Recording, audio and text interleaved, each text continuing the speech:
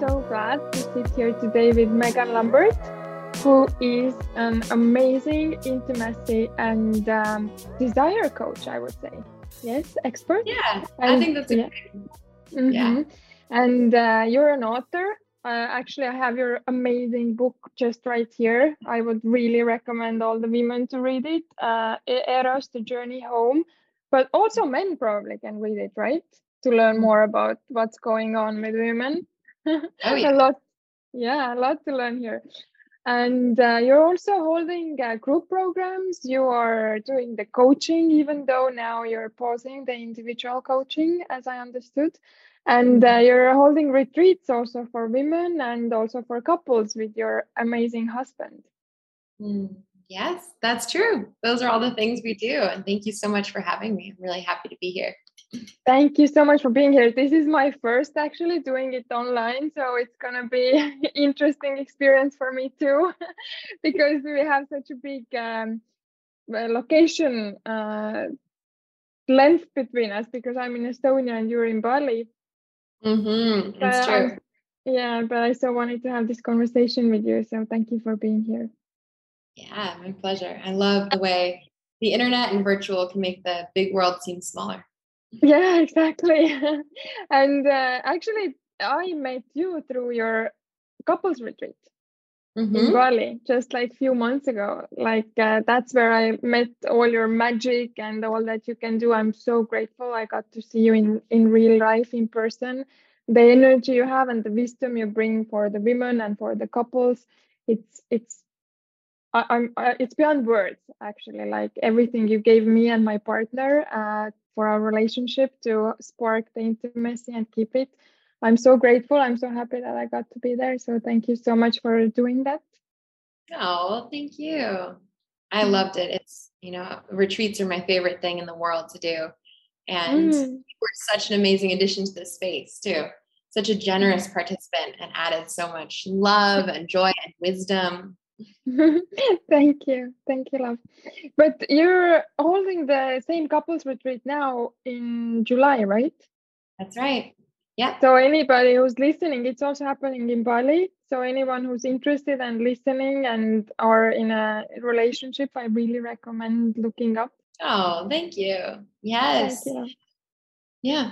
But so it's now called Devoted, which I think is a more accurate summary of what we teach on the retreat, helping couples. That's beautiful. Oh yeah, maybe you can say a few words about it. Devoted. We changed the name Devoted because a lot of the couples that came left saying they felt more committed, more in love, and more devoted to each other. And I was like, that's such a beautiful phrase. And we teach about sex and intimacy and romance. And I think the result of feeling really connected on an emotional, physical, sexual, and social, spiritual level is the feeling of devotion. So that's the new name. I think it's so important because the message that you're giving is really like how to stay together and how to keep the spark alive, even if you're being together for a long time. Because nowadays we know that it's so easy to just break up, find a new partner, and this a lot what we're seeing. And I really appreciate this approach of really like being devoted to your partner and finding ways to find and keep the spark. Yeah, thank you. Well, it came from my own hunger, I'll say. I was like, I've always wanted a lifelong marriage, but I'm also a very passionate and fiery and lit up person. And I want my marriage to feel like that. I want the spark and the excitement and the honeymoon, but I also want to keep it for life. And so I remember starting this wondering, like, is it possible? Is that too much to ask for? And the more I do this work, the more I see it is possible, but it does require work and devotion and education and practice. So interesting. I so want to get back to it. I'm going to take like a mental note here. But today's topic is mostly going to be about the feminine, how to find your own feminine power. And also we discussed a little bit about how does it change when you become a mother. Yeah. But before we do that, can you please say a little bit about yourself. Like, how did you become, like, you've done so many great things in such a short life period. Like, how did you come to that? Like, what's your story? Thank you. Well, let's see. I think growing up, I was very ambitious. So, and in my family, I think what was really rewarded was going for a goal and achieving and being very intellectual. I was always, you're so smart, you're very intellectual. And so there was a lot around, that's what I got attention for. That's what was valued growing up. And so I was valedictorian and became a leadership consultant and all these things. And then at some point I thought, I have everything I wanted, but I don't feel very like juicy or alive or intimate. Like there's something missing here. Like I have all the accomplishments, but there's something missing. And so I started to learn a lot about intimacy and sexuality, and I got involved with a group called Orgasmic Meditation, and really learned about mindfulness and sexuality and how the two come together, especially around female sexuality and the feminine. And that completely, like 180, changed my worldview, where it was less about like, what should I be doing? What's the accomplishments? What's the achievements? And coming back to my body and my sense of what feels good to me. Where is my body taking me? What is my intuition telling me? What can I make space for my emotions, even when they're inconvenient? Can I listen to my sensuality on a deeper level? And this was pretty radical to me, because I would say now, looking back with the terms I have now, I was pretty in my masculine energy, like go, achieve, also my intimate relationships with men were difficult. I kept finding men that I felt like I had to coach, save, caretake.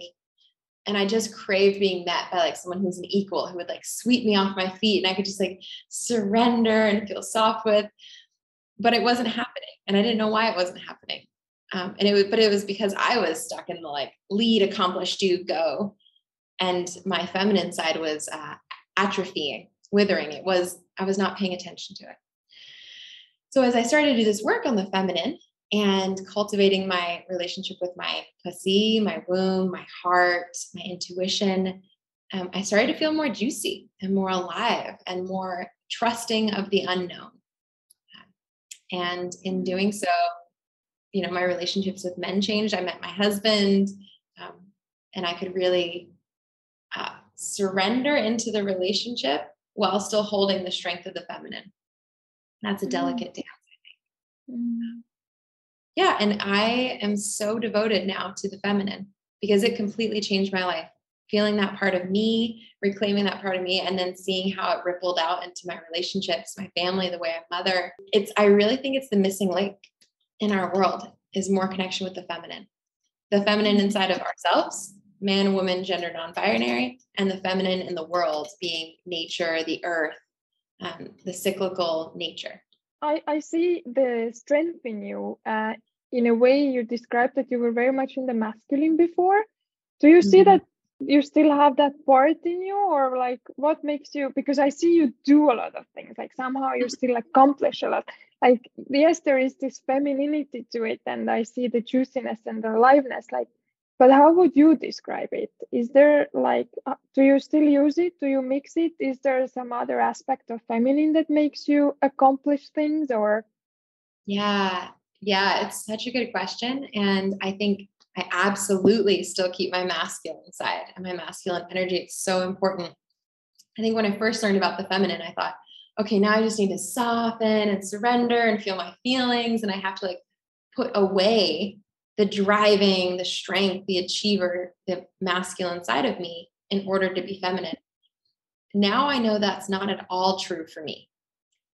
For me, what's really true is like feeling connected enough to my feminine that she leads, but my masculine supports and holds.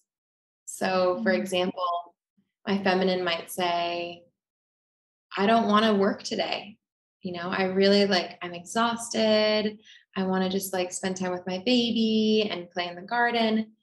So then my masculine side will be like, okay, I got my to-do list. What do I need to rearrange so that this is possible? Okay, we'll work at this time. We'll delegate to this person. So I still very much have a masculine. It's just who's leading inside of me. And I try to keep that my feminine side, because I know when my feminine's leading, my life feels more turned on, alive, and juicy. When my masculine is leading, it starts to feel dry and hard and like crunchy and pushing. Pushing is a big energy I feel when my masculine's leading too much. Yeah, well, that's a very good intake, because I believe also that we need both, and inside of us we all have both, right? But what would you say? Like, do you think that this is something that women are like struggling with? Like, that is this feeling of like constantly trying to prove ourselves in this, because we still pretty much live in this patriarchic world that in order to get the things done, we kind of have to be in the masculine. What would you recommend for women? So what I see with women is that in general, we live in a patriarchy. And so a lot of what's rewarded culturally from our families, socially, is to be in your masculine. So be logical, make sense, think before you act, explain yourself clearly and articulately.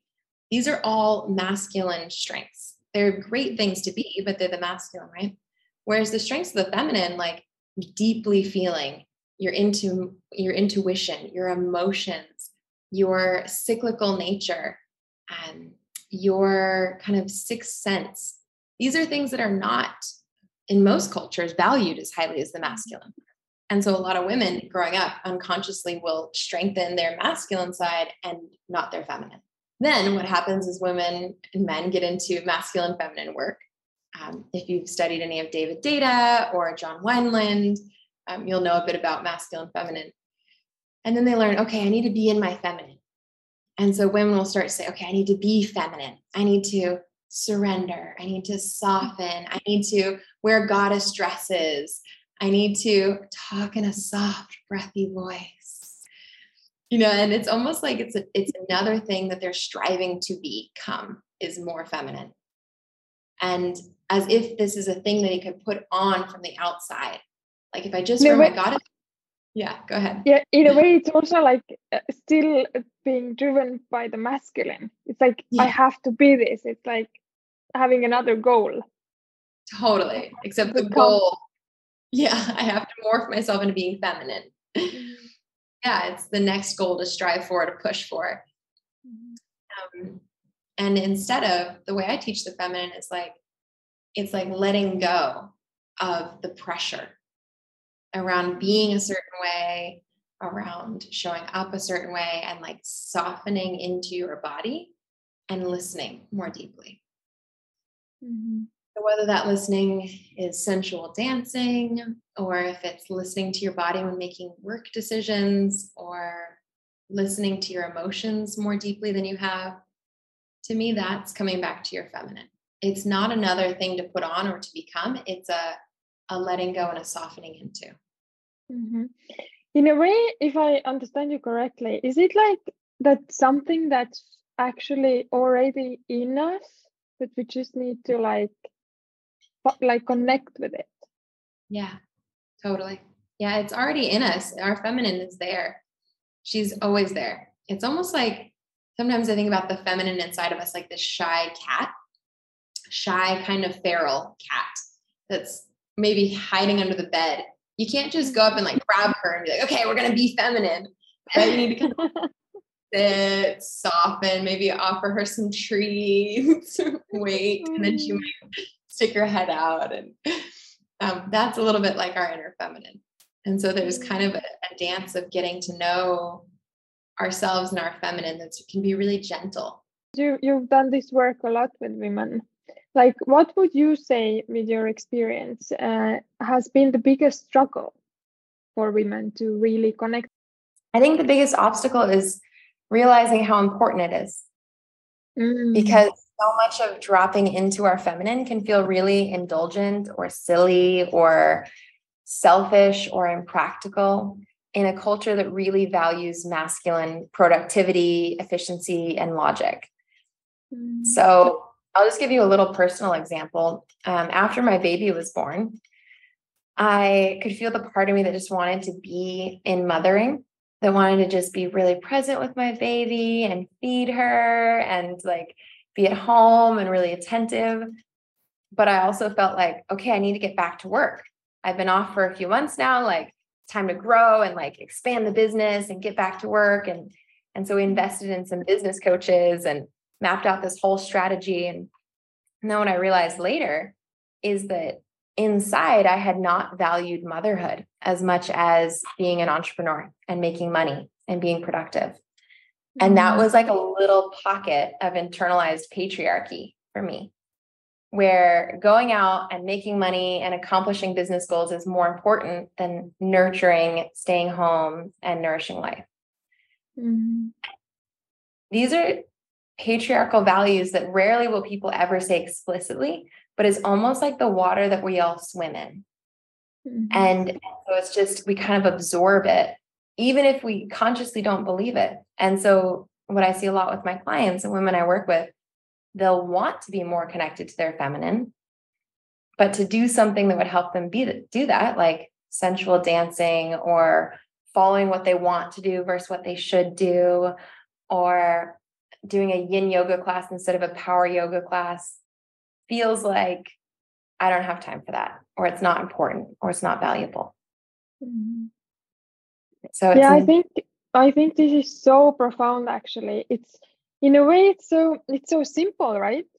It's like your answer to my question is like women don't know the importance of it. It seems so simple, but yet we don't think about it. And I think a lot of women also, we get used to it. We don't even know that the other way is possible. Somehow we feel that something is not quite right. Something doesn't feel okay, but we don't even know what it is, or we don't know how to ask for something else. Yeah. Yeah. Because it's like your point, it's the water we swim in. You know, as fish, we swim in the male dominated water. And so to imagine a life that is led by the feminine is revolutionary. It's rebellious. And there's not very many examples of it. Of what does it actually look like if I let my feminine lead, and how to do that in a powerful way. It's rare. And a lot of women don't have anyone to look to for how they would do that. Mm-hmm. Mm-hmm. And then the all the stories come in like, but if I don't do what, because I know when I started doing it and when I was even taking a 1 day off, I was already like sitting home feeling guilty.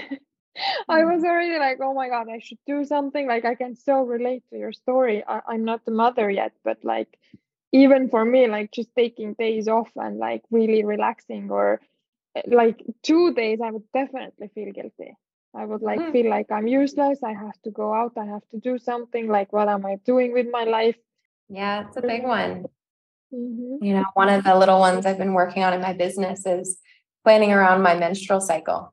And so really taking time off when I'm on my moon, when I'm bleeding, and just not doing work and giving my body, because hormonally, and that's my time to rest, to reflect, to be in my own energy.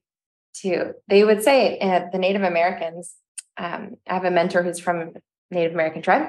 She said the women used to lay, when they were bleeding, lay in a circle with their heads together and dream for the tribe. And the tribe would get intuitive guidance about where to go next based on what the women who are bleeding were dreaming. And I just love that, because it's such a nice metaphor for what's possible when we really stop and honor our menstrual cycle. Mm-hmm. But for me, I'm like, okay, I know this, right? But I'm still like, oh no, but I could still do some work on those days, or I could still sneak a call in, or I don't really need to take a full 5 days off, maybe just a day or two. Mm-hmm. And so it's interesting to see how even inside of myself, the tendency to dismiss my feminine or to not place her as important exists. Mm-hmm. What would you say to a woman? Because if we're like looking realistically, there's still a lot of women who have to go to work, who do the typical kind of work from 9 to 5, and they don't have the flexible work schedule, or they can't like just take 5 days off when they want to. What would you recommend for them? A few things is, one, it's even more than what you're doing. It's the energy you're bringing. So in ovulation phase, you naturally have all this external, social, high vibe, outgoing energy. When you're menstruating on your moon, there is more of an inward feeling. And so for women who can't take time off, can you still honor that inward feeling even while you're around people? So this might look like, being quieter at a party or going to work, but like letting yourself move more slowly through your tasks, or going to work, but packing a really nourishing, cozy lunch for yourself and taking some time to like have your lunch in the park. And so there's a lot of ways to honor the energy shift that your body is in, even if you can't take time off work. There's other things you can do too, just to celebrate yourself. Like I like to wear red lingerie or red lipstick when I'm on my moon, and no one else has to know why I'm doing that. It's just like for me to acknowledge that like, this is a special, sexy, beautiful moment of my month. Yeah, that's super important. I think, thank you for sharing those tips. And it's like, I think a lot of women, what I've heard in my own coaching is like, they have this obstacle they create in their life. They're like, yeah, but I'm not there yet. I can't, like, I still have to go to work. I'm still controlled by the society, by the structure, and I have to do all those things. But yet you can still honor your moon phase, the cycle where you're in. You still have all the time after work where you can like go inwards and really connect with yourself, even if you have to be in the masculine like a lot of times. Yeah, totally. There's a million things you can do. And I think even more than the action is the quiet listening to your body of like, what is my body needing now? Am I needing to eat something? Am I needing to drink more water? Can I put my feet up? And that's a way to honor yourself, no matter where you are on your face. So what would you say if there's like one sentence, like what is the feminine? Ooh. How would you describe it? In one sentence? Yeah, I can give you two. Well, it's like, there's different levels of abstraction that I can talk at the feminine. So, at the most abstract, aka spiritual, whatever level, the feminine is life force, is energy, is everything that animates the world. The next level is like the feminine is the juice, the color, and the aliveness in your life, the magic and the mystery. That's the feminine. And then even a more concrete level, if you like more specifics, the feminine is emotion, intuition, creativity, connection, heart, sensuality, and pussy. These are like the most concrete definitions of the feminine. So at any level, but I think the feminine, the way I would describe it is it's the colorful, animating, mysterious, and magical life force that flows through all of us. Beautiful, beautiful.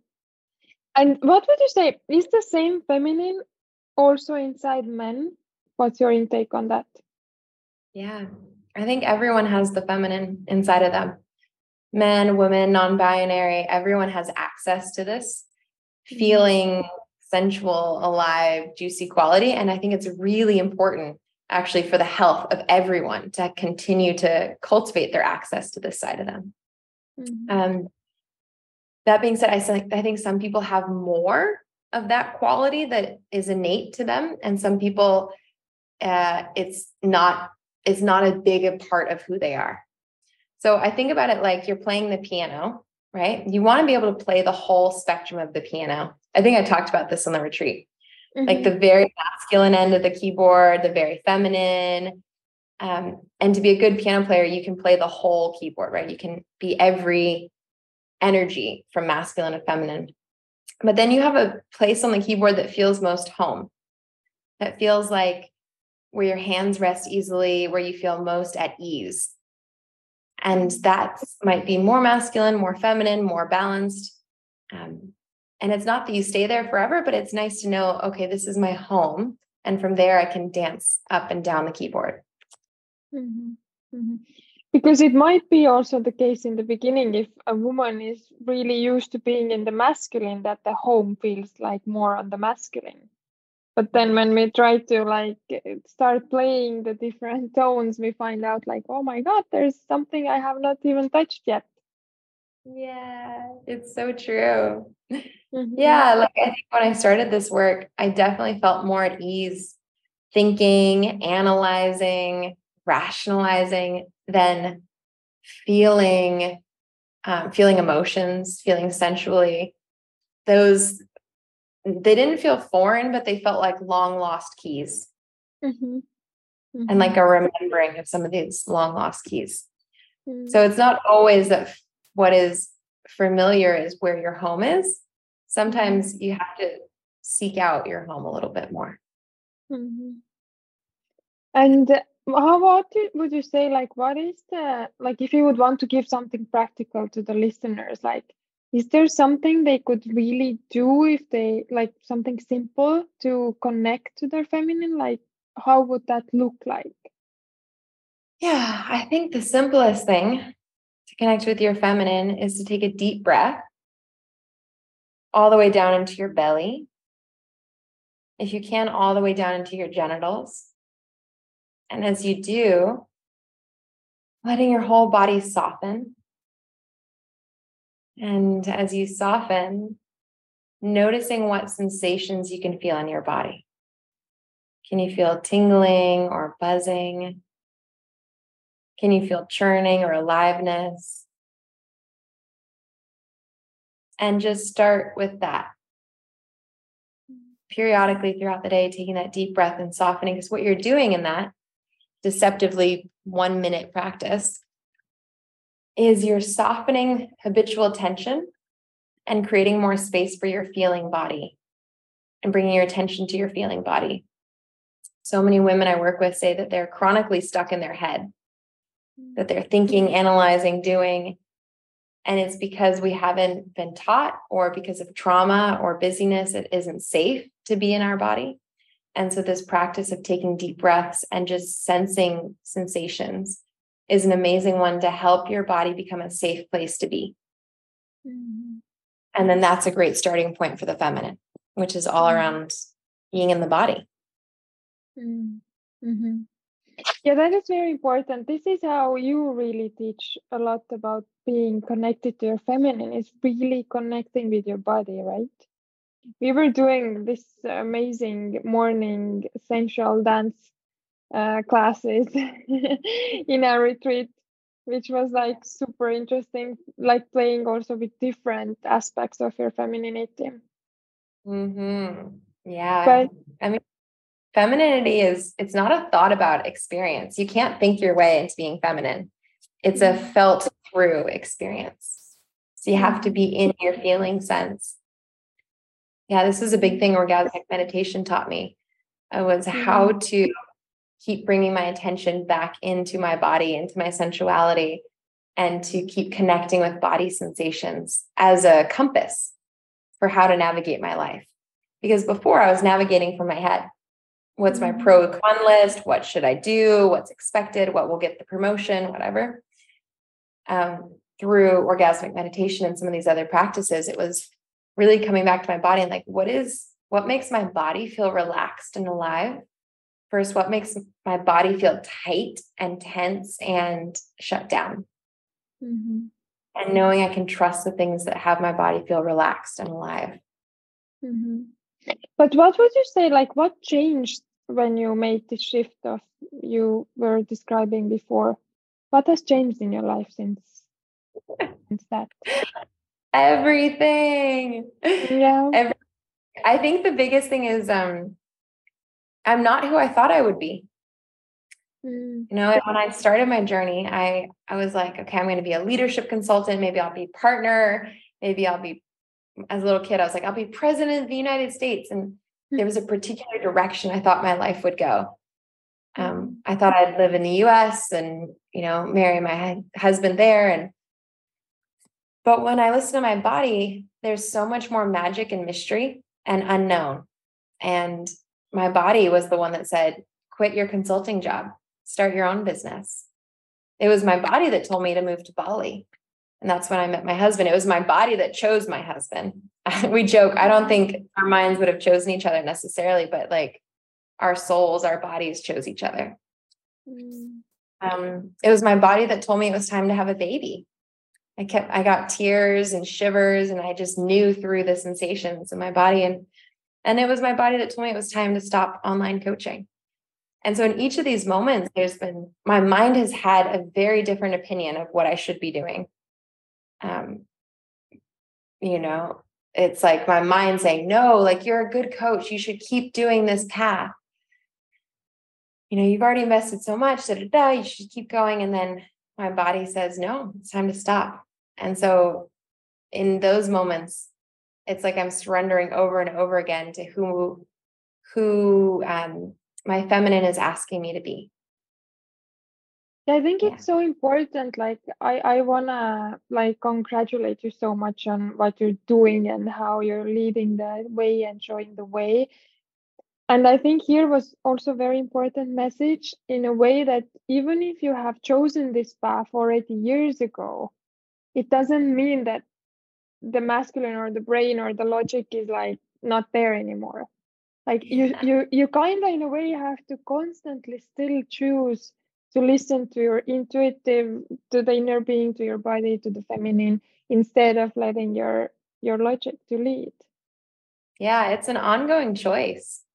Right. And I love the way you put that. It's like, it's not like the masculine or the logical side goes away, because it definitely doesn't. And the logical side of me has opinions about every decision I make.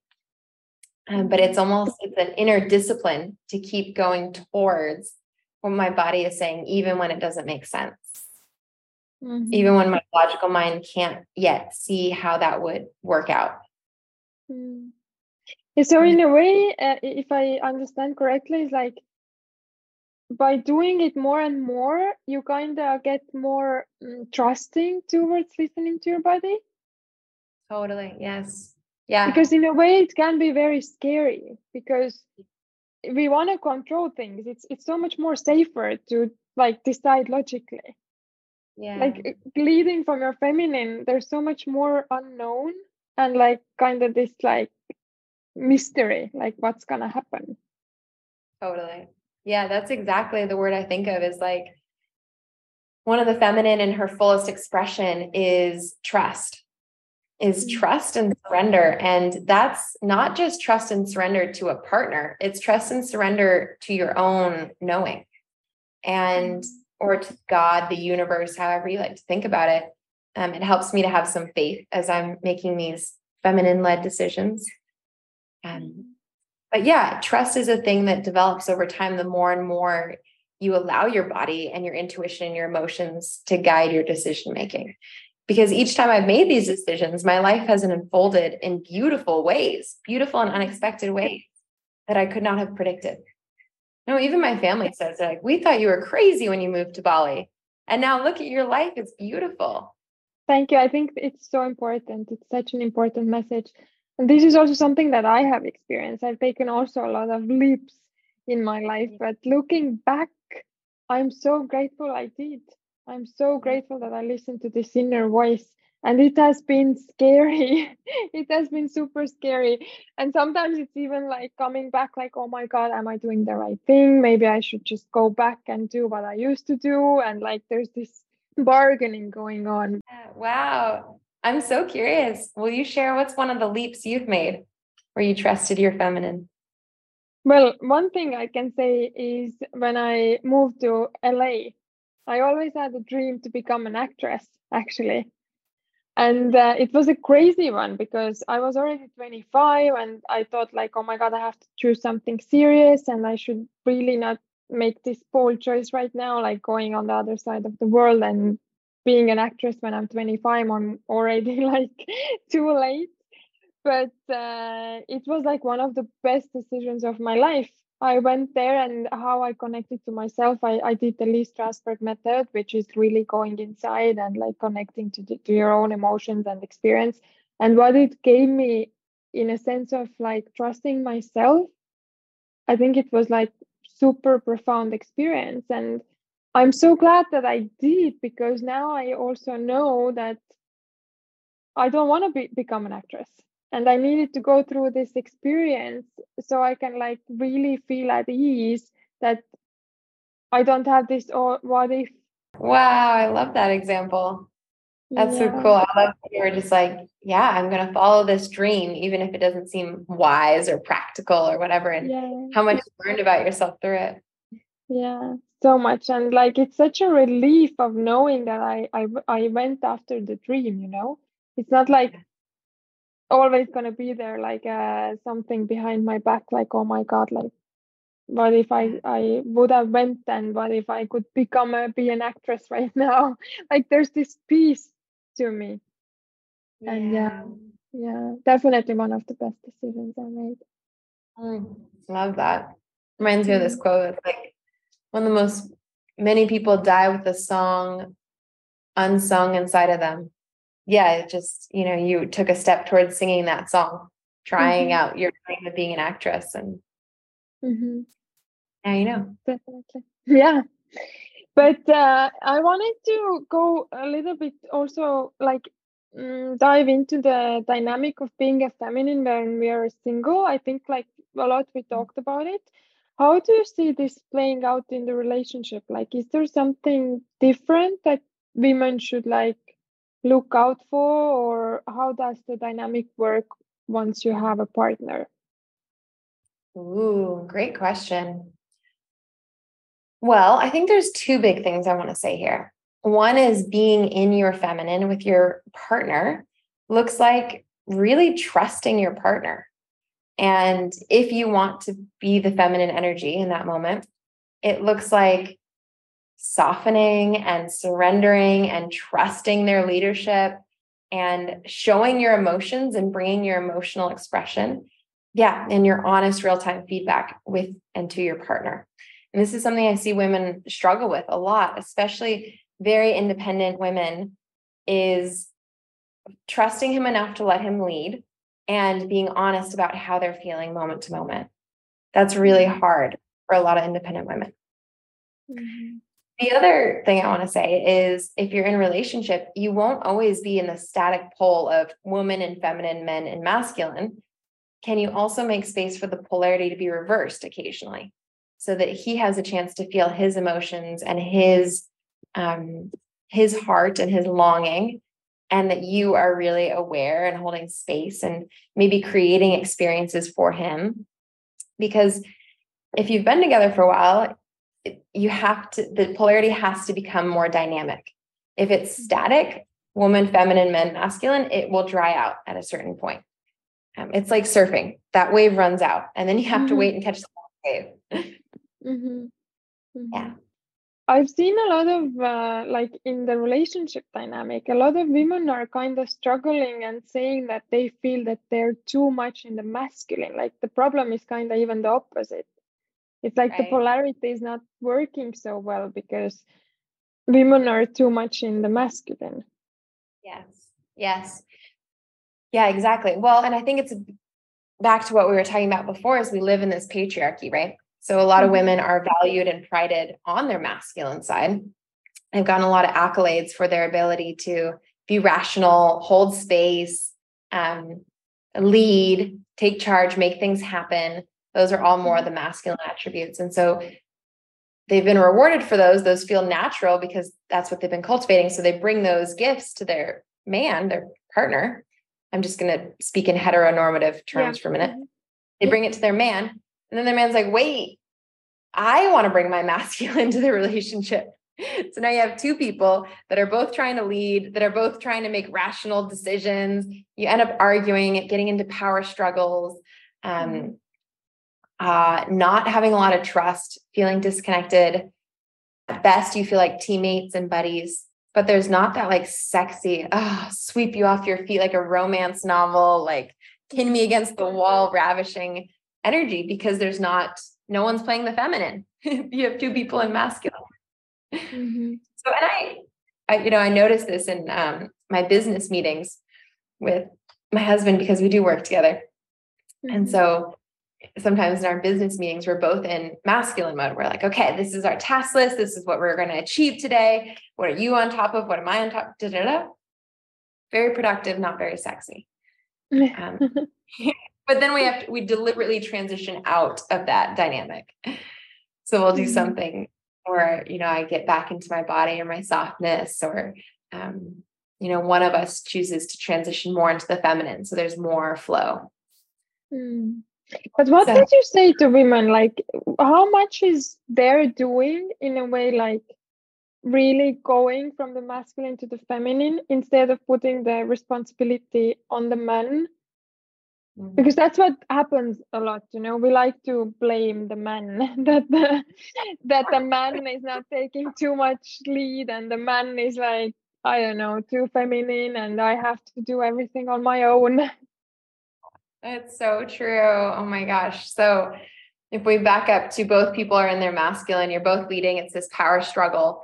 The next thing I often hear is, well, he needs to lead more. He should take charge more. Why doesn't he ravish me the way he used to? Why is he so wimpy in words, right? And what she's really saying is like, I want polarity, and I want him to be in his masculine. I want to be in my feminine.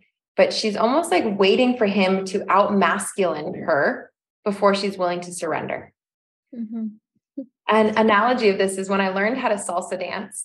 I learned when I was still very much in my masculine leadership phase. I hated dancing with the men who were new to salsa dance, because they were kind of, actively lead me around the floor. And here I am, this strong-minded woman. I was like, well, I'll just lead then. The only men I would surrender to were the ones that would like really confidently throw me around. Yeah. So that's the analogy of like a lot of women are waiting for that man who's really confident and will throw her around. And then, oh, okay, now she can surrender. But that's giving so much of her power away, because there's very few men like that. And the men that are like that probably don't want to wrestle her into her feminine. They'll probably go for a woman who's already softened into her feminine. So what I would say is, if you say anything like, I wish my man were more in his masculine, why doesn't he lead more? I wish he took charge more. The invitation for the woman is, what can you do to be softened and feel more of your feminine? So feeling more, receiving more, trusting. Trusting is a huge one, like seeing his brilliance and really appreciating it. And Alison Armstrong helped me so much with this. Have you read any Alison Armstrong? Yeah. Oh, amazing. Her book, The Queen's Code. All of her books are completely changed my life. But what she showed me is how to really see masculine brilliance and soften to receive it. So, for example, she talks about how men are aching to protect and provide for their woman. And just knowing that, like, softened my heart. I was like, oh, it's so sweet. Yeah, thank you. I think it's very important for women also to take the responsibility, like exactly what you were describing. And there's so much we can do in the partnership to have the dynamics in place. Yeah. So much. So much that doesn't come waiting for him to change. Yeah, exactly. And the concept you brought out, like us as women not giving away the power. It's like, in a way, always like putting it on a man. It's like we're actually giving away the power to someone else. It's like our happiness or our flow or femininity depends on his behavior. Right. And what a powerless stance that is. So of course you're going to end up with a lot of women who are angry and resentful because they're not getting what they want, and they think it needs to come from him, and he's not changing. And that's a really frustrating spot to be in. Yeah. Even though I think we can't take it like so black and white. In a way, we have to see, even if the women go into their feminine, sometimes the masculine is not like making the changes, and we have to be realistic about that too. So it's not always that if a woman surrenders to the feminine, that the relationship is always gonna work. But yeah. Yeah, it's such a good point. And I think when she surrenders and softens and feels more in her feminine, he may or may not step up in the ways that she's hoping for. Right. And that's really good information. He may not have the desire or the capacity to lead her in the way that she wants to be led, or to express masculine in the way that she wants to receive it. But she won't know unless she creates the opportunity. Yes. Thank you. Oh my God, you articulate everything so perfectly. So beautiful.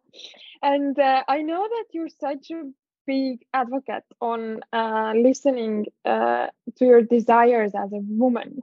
Like, can you speak a little bit about that? Yeah. I have an almost spiritual relationship with desire. I think that the things you want are there for a reason, and that they are the blueprint of your soul. And I don't mean like, oh, I want a vanilla frappuccino. That's the blueprint of my soul. Although, it might be. Yeah. Who knows? Why not? Yeah. But some of the bigger things, like the aches, the desires that make you teary-eyed, or that give you goosebumps, or that give you shivers, like that, I believe, is your soul, God, the universe speaking through you. So, for example, I was at a mother's circle over the weekend, and one woman spoke about, she just broke up with her boyfriend because she really wanted a baby and he didn't want one. And as she spoke, like tears were pouring down her face. And I was like, that woman is meant to be a mother. Like that's a real desire. We can feel it. She can feel it. And that's important. That is something not to ignore. Other women, it might be like she really wants to start her own business, or she wants to move, or she wants to learn how to cook. Whatever it is, it's like, those are really, they're the whispers of your soul. And do you have some recommendations, like how to connect to your desires? Yeah, absolutely. Couple of things. One is, I would say, to start by softening and stillness. So the belly breath that I recommended earlier, and softening your body, because desire speaks through body sensations. And if you're not connected with your body, it's hard to hear it. If you're in your mind, it's like someone's trying to whisper in your ear, but you're in a nightclub. There's a lot of music. You can't hear whispers. So you have to get somewhere quiet so you can hear the whispers. That's the first thing I would say, to soften and get still. And then the second thing would be to start with small desires and trusting yourself on the little desires. So if you're at a restaurant and you look at a menu, what's the first thing that you're like, ooh, that sounds yummy? And trust that, versus second guessing and be like, oh, is that healthy? Should I eat this? Should I, just trust your first desire. Or if someone invites you to a party and you get this, ooh, I want to go, or ooh, no, I don't want to go, trust that. And so it's like your self-trust, or your trust of your desire, is built in these tiny moments.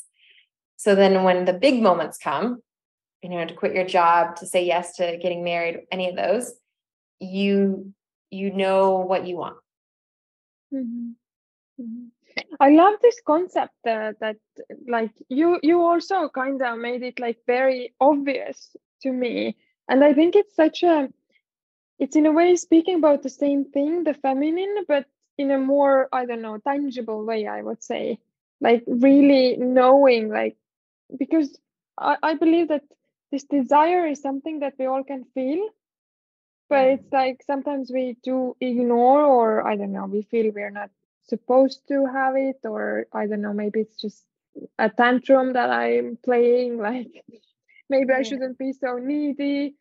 So it's a beautiful way of connecting to your feminine, actually, like really staying true and following your desires, or accepting and acknowledging the desires.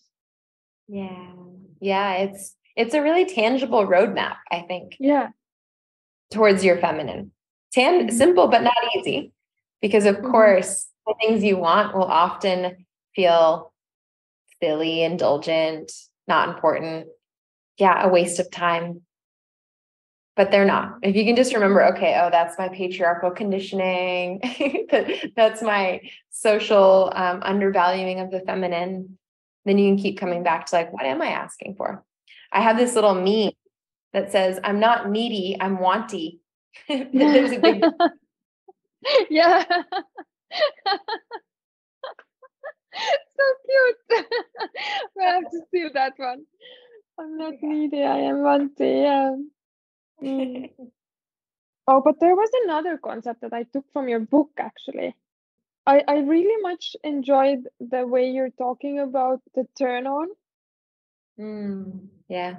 Like, can you a little bit like say what does it mean for a woman to be turned on? To be turned on.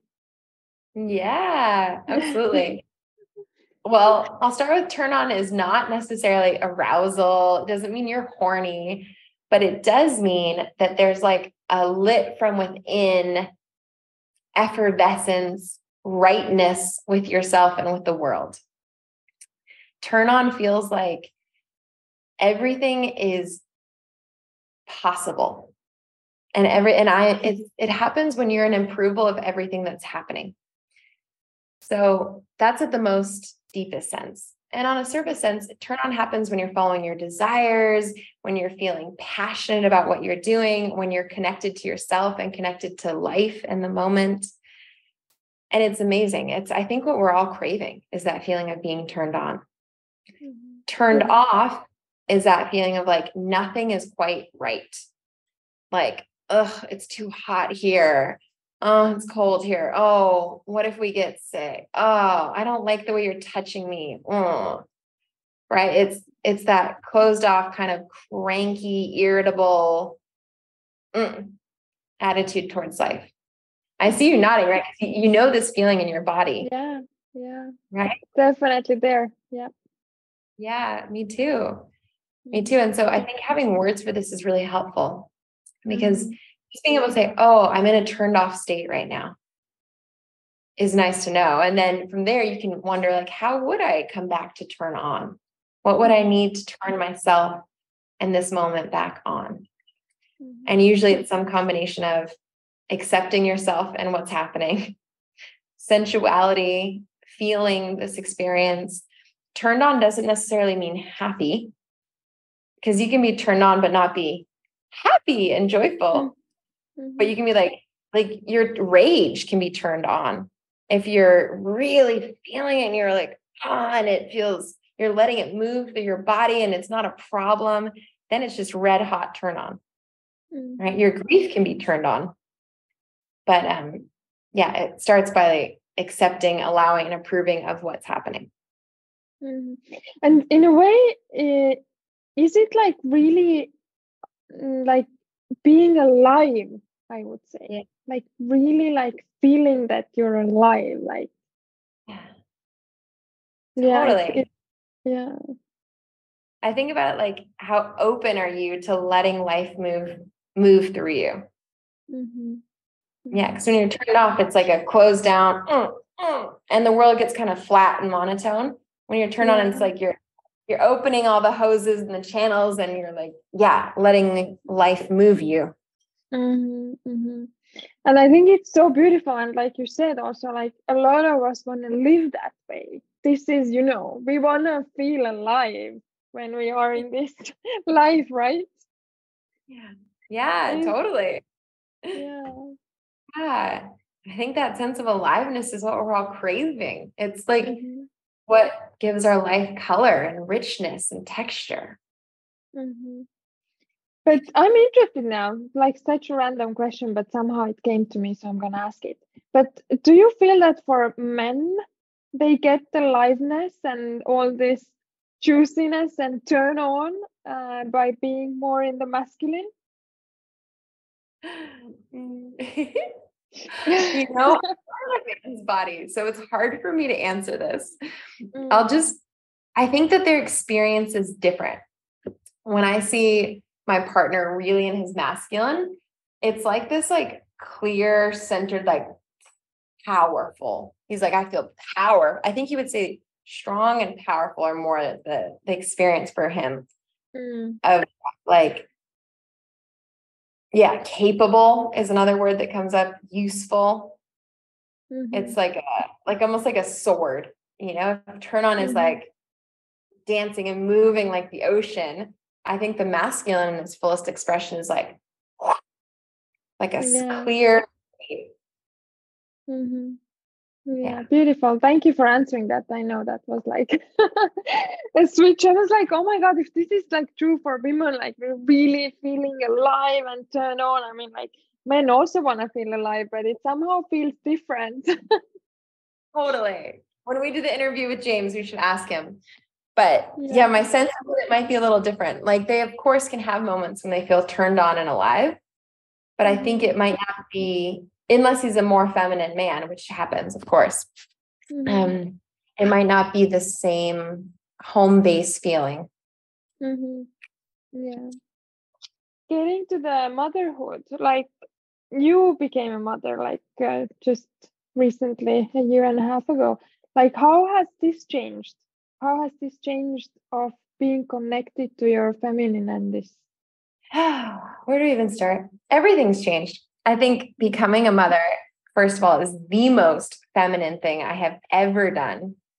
Just starting with pregnancy, right? It's so much being in my body, listening to my body. I had so much nausea my first trimester, and it was like I had to listen to my body in terms of what to eat and where to go on a deeper level than I ever have in my life. And then we go to birth, right? And birth, I have never surrendered so completely as I did giving birth to my baby.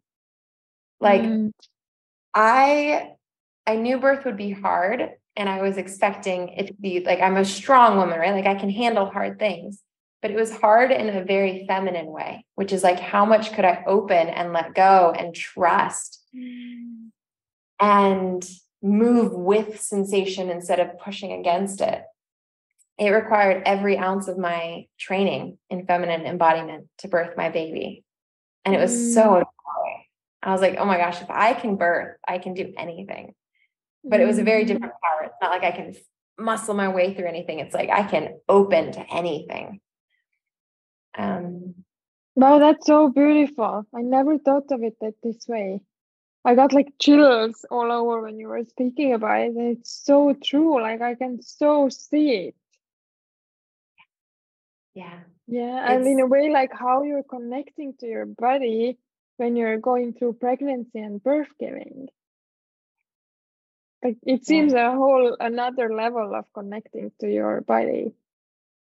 I think it, for me, is the biggest feminine initiation I've ever done.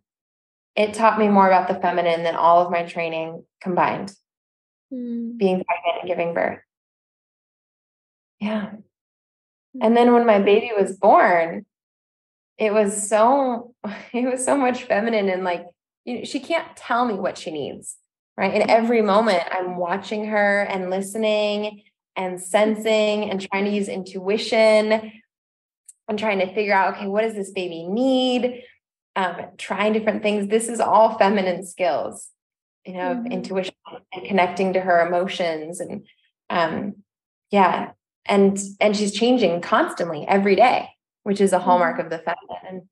And so mothering her has required me to be adaptable and tapped into my intuition and empathetic and compassionate in ways I've never had to be before. So and at the same time, motherhood is also challenging to be in my feminine because it's constant. It's a constant demand. I have to kind of step up and hold her. She's like the little feminine being, you know, and so it requires my alpha in some ways. And so the softness and the hours of practice I used to do and the just focusing on my desires, I don't have that experience now as a mother. You know, my time for myself is much more limited. My desires take a backseat to her needs. And so my feminine now is much more service based than just what I want and what I feel. So it's shifted a lot the way I feel feminine. And I think it's matured me.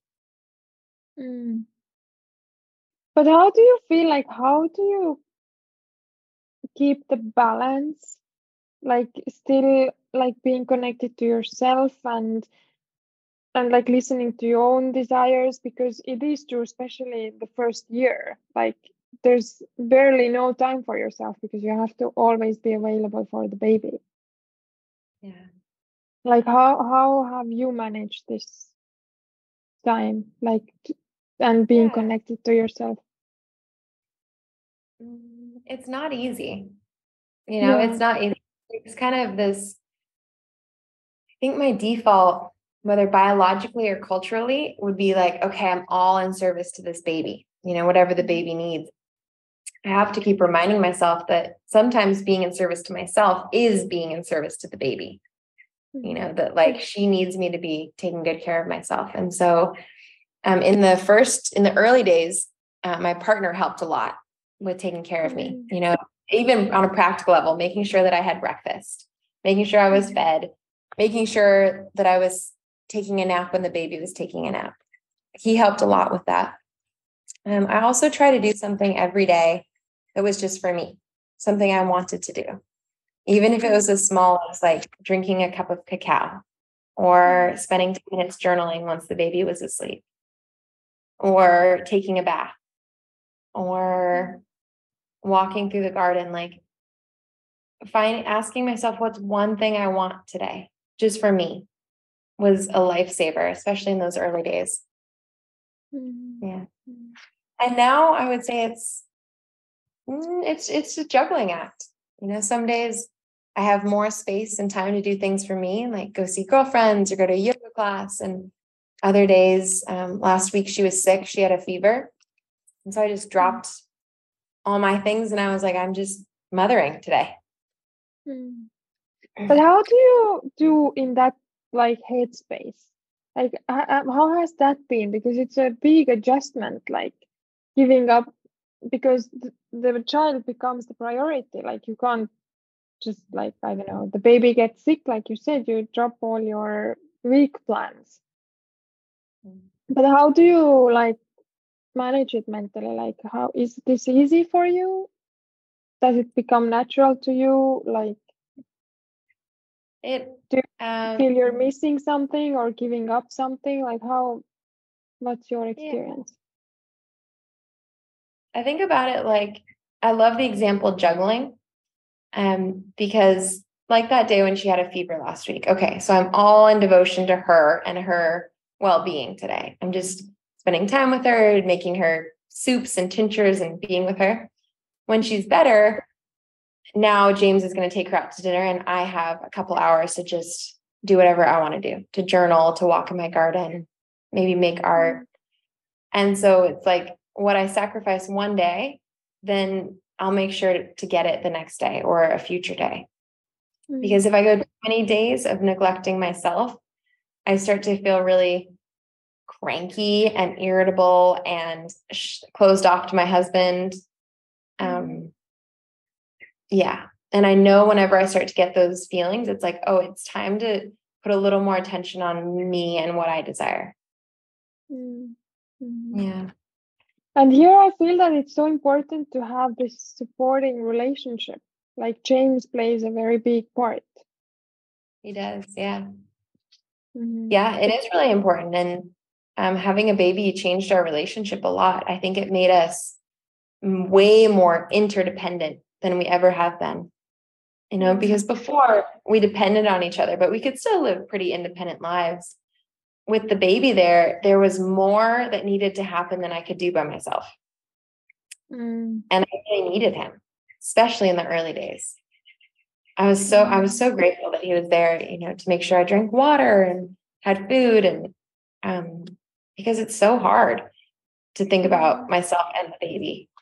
And then as the time has gone on, we've had many conversations about roles and responsibilities and rebalancing the load between parents. Like moments when I start to feel like cranky or resentful, it's like, oh, I need to ask for more help.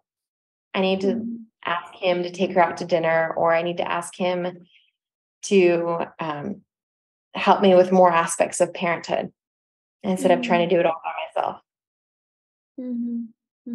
So you would say that it's really helpful to have those open conversations around like how you're gonna do, who's responsible for what, and like, is that like helpful? Essential. It's totally essential. Yeah. And to not do it once, but to do it every week, ongoing, of like, how are you feeling about the load, the family load, the mental load? You know, because we talked about it before the baby was born, like, who will change the diapers? Who will get up in the middle of the night? Who will, you know, organize our dinners? And we set out responsibilities, but then things change. The baby grows up. I've had 6 nights of no sleep. I need you to step up more. Like it's not just a one and done. It's an ongoing conversation. Yeah, I think that's also so profound. I'm so happy you brought it up, because I think in relationship in general, even if you have a baby or don't have a baby, like it's so important to constantly revisit, like you said, even having those conversations on a weekly basis to connect, like, how are you feeling? How is everything working out? How are you feeling about this family life of ours? I think it's super, super, super important. Yeah. Yeah, I agree. Because what I really don't want to have is resentment that builds up, because you see it in couples, and like it starts with just a little thing that irritates her, or a little spot her trust got broken. She doesn't say it. He doesn't say it. And then it starts to build and build until they feel like strangers to each other. And I think just like a garden, if you're weeding early, things don't get out of hand as easily. But has something changed, or how do you keep up the like relationship dynamic with the baby? That's also not easy. We have, I think structure has been really helpful for us, because, and we didn't do this in the early days, like the first couple months, but after the first couple months, it was helpful to have structure. So we have a love date 4 times a week. So 4 times a week, we sit down, someone else watches the baby, or the baby's napping, and we just eye gaze, breathe together, do something that connects us. That's been really helpful. And then every week or every couple of weeks, we try to go out on a date night, even if that date night is just, you know, watching a movie together once Lila's asleep, or even if it's, you know, having a cup of coffee together before she wakes up. Little things like that help a lot. Yeah. Intimacy and communication, I think, are the 2 biggest things kept attention on since the baby. I'm interested, how do you keep it going? Like, is there periods when you like drop down and like don't do the love dates, or like, because, you know, even if people hear the podcast right now and they take this out, it's like the most important thing, the crucial, is always us being able to keep it up. Like, how do you manage to like keep the love dates going? And like, I think for every couple, you'll have a different baseline of how long you can go without connecting intimately. And so some couples, you are content to go a month without connecting intimately. Some couples a week, some every day. And I think it's really helpful to talk to your partner and to know for yourself, like, what's your minimum of how often you need to connect. So I know for myself, if James and I haven't really connected, and I don't necessarily mean having sex, but if we haven't like dropped in and really felt each other in around 3 days, I start to feel agitated, like anxious and kind of cranky, and like I don't really want to connect, and a little more closed off and a little more nitpicky. And those are all my ways of saying, like, we haven't connected enough lately. I miss you. But it comes out as like, you didn't take out the trash, you know? But I know it means I miss you. We haven't connected. So around 3 days is like as long as I would like us to go without being intimate. And we know that, we talk about that. Other people, that window might be shorter or longer. Yeah, but it's just helpful to know, because then you can also see, like, if we're not regularly connected, there's trickle impacts. So we fight more, the communication's harder, we're more irritated, we have to, we feel less on the same page. Yeah. So seeing the impact, the trickle impacts gives me the motivation to keep it a priority and to keep it important. So would you say that this is something really that you and James have like agreed upon, that you both take it as a priority? I would say yes. I think his window is longer than mine. So he could probably go 4 or 5 days and be like, fine. Whereas I start to get like kind of cranky after 3 and I'm like, where are you? Yeah. But I think it's so nice that you brought it out, because I think it is very individual. I think it's like someone, and like it's a very nice thing to know about yourself, like when you become this little irritated easily and like, you know, not so nice of a partner anymore, that maybe you just need a little bit more intimate time. Yeah. And to know for yourself, what is your window? And then to talk about it, because then you know what's happening when all of a sudden your partner is so irritating and nothing really has changed, but their breathing and their eating is annoying. You're like, oh, it's because we haven't connected in a while. Yeah, amazing. Well, and is there something else you would like to add here about motherhood? Because I know that it's a difficult place to be for a woman, actually, like to juggle the new role as a mother and as a partner and to connect to your own femininity. Like, is there something you would like to say for women who are going through this? I think the biggest thing is to have compassion for ourselves and community for each other. Is like, it's such a big transition. I think it's probably the biggest transition a woman can make in her life. It was for me. And so all kinds of sides of you might come out that you weren't expecting, both for positive, like strength you didn't know you had, but also, you know, resentment or anger or fears or things you didn't know were in there. And so gentleness and compassion for yourself through this, and community. I really don't think we're meant to do this by ourselves. And so it's been so helpful for me to have friends that are moms, to have people I talk to about motherhood. I just went to a motherhood blessing over the weekend for a woman who created a ritual to celebrate her 1 year of being a mom. And we all gave her reflections on what we've seen in her. And it's so powerful because we don't have, for most cultures, ritual celebrating this transition into motherhood. But we need it. So community and compassion are the 2 things I'd say. Yeah, thank you. That is very important, because I think a lot of moms, they become so individual and they just stay at home, and now they're isolated from a lot of life happening and friends like outside. So it would be very helpful, I think, to keep in mind and like really stay connected to other women who are going through the same thing. Yeah, essential. Yeah. Well, thank you so much, love. Thank you for having me. This is great. Yes, thank you. I really hope I got to come to your women's retreat, but one day. Unfortunately, I can't make it this year, but hopefully one day. And if anything touched you in this episode, send me a note on Instagram. I love hearing from people about what's touched them, what they got from these episodes. Yes, definitely. And we're going to add all your information like down, so you can find everything under this podcast, all the information to find Megan and read about the retreats. Oh, one last question. As the podcast is called No Limits, what does life with no limits mean to you? Ooh, life with no limits. Oh, what does it mean to me? Yeah.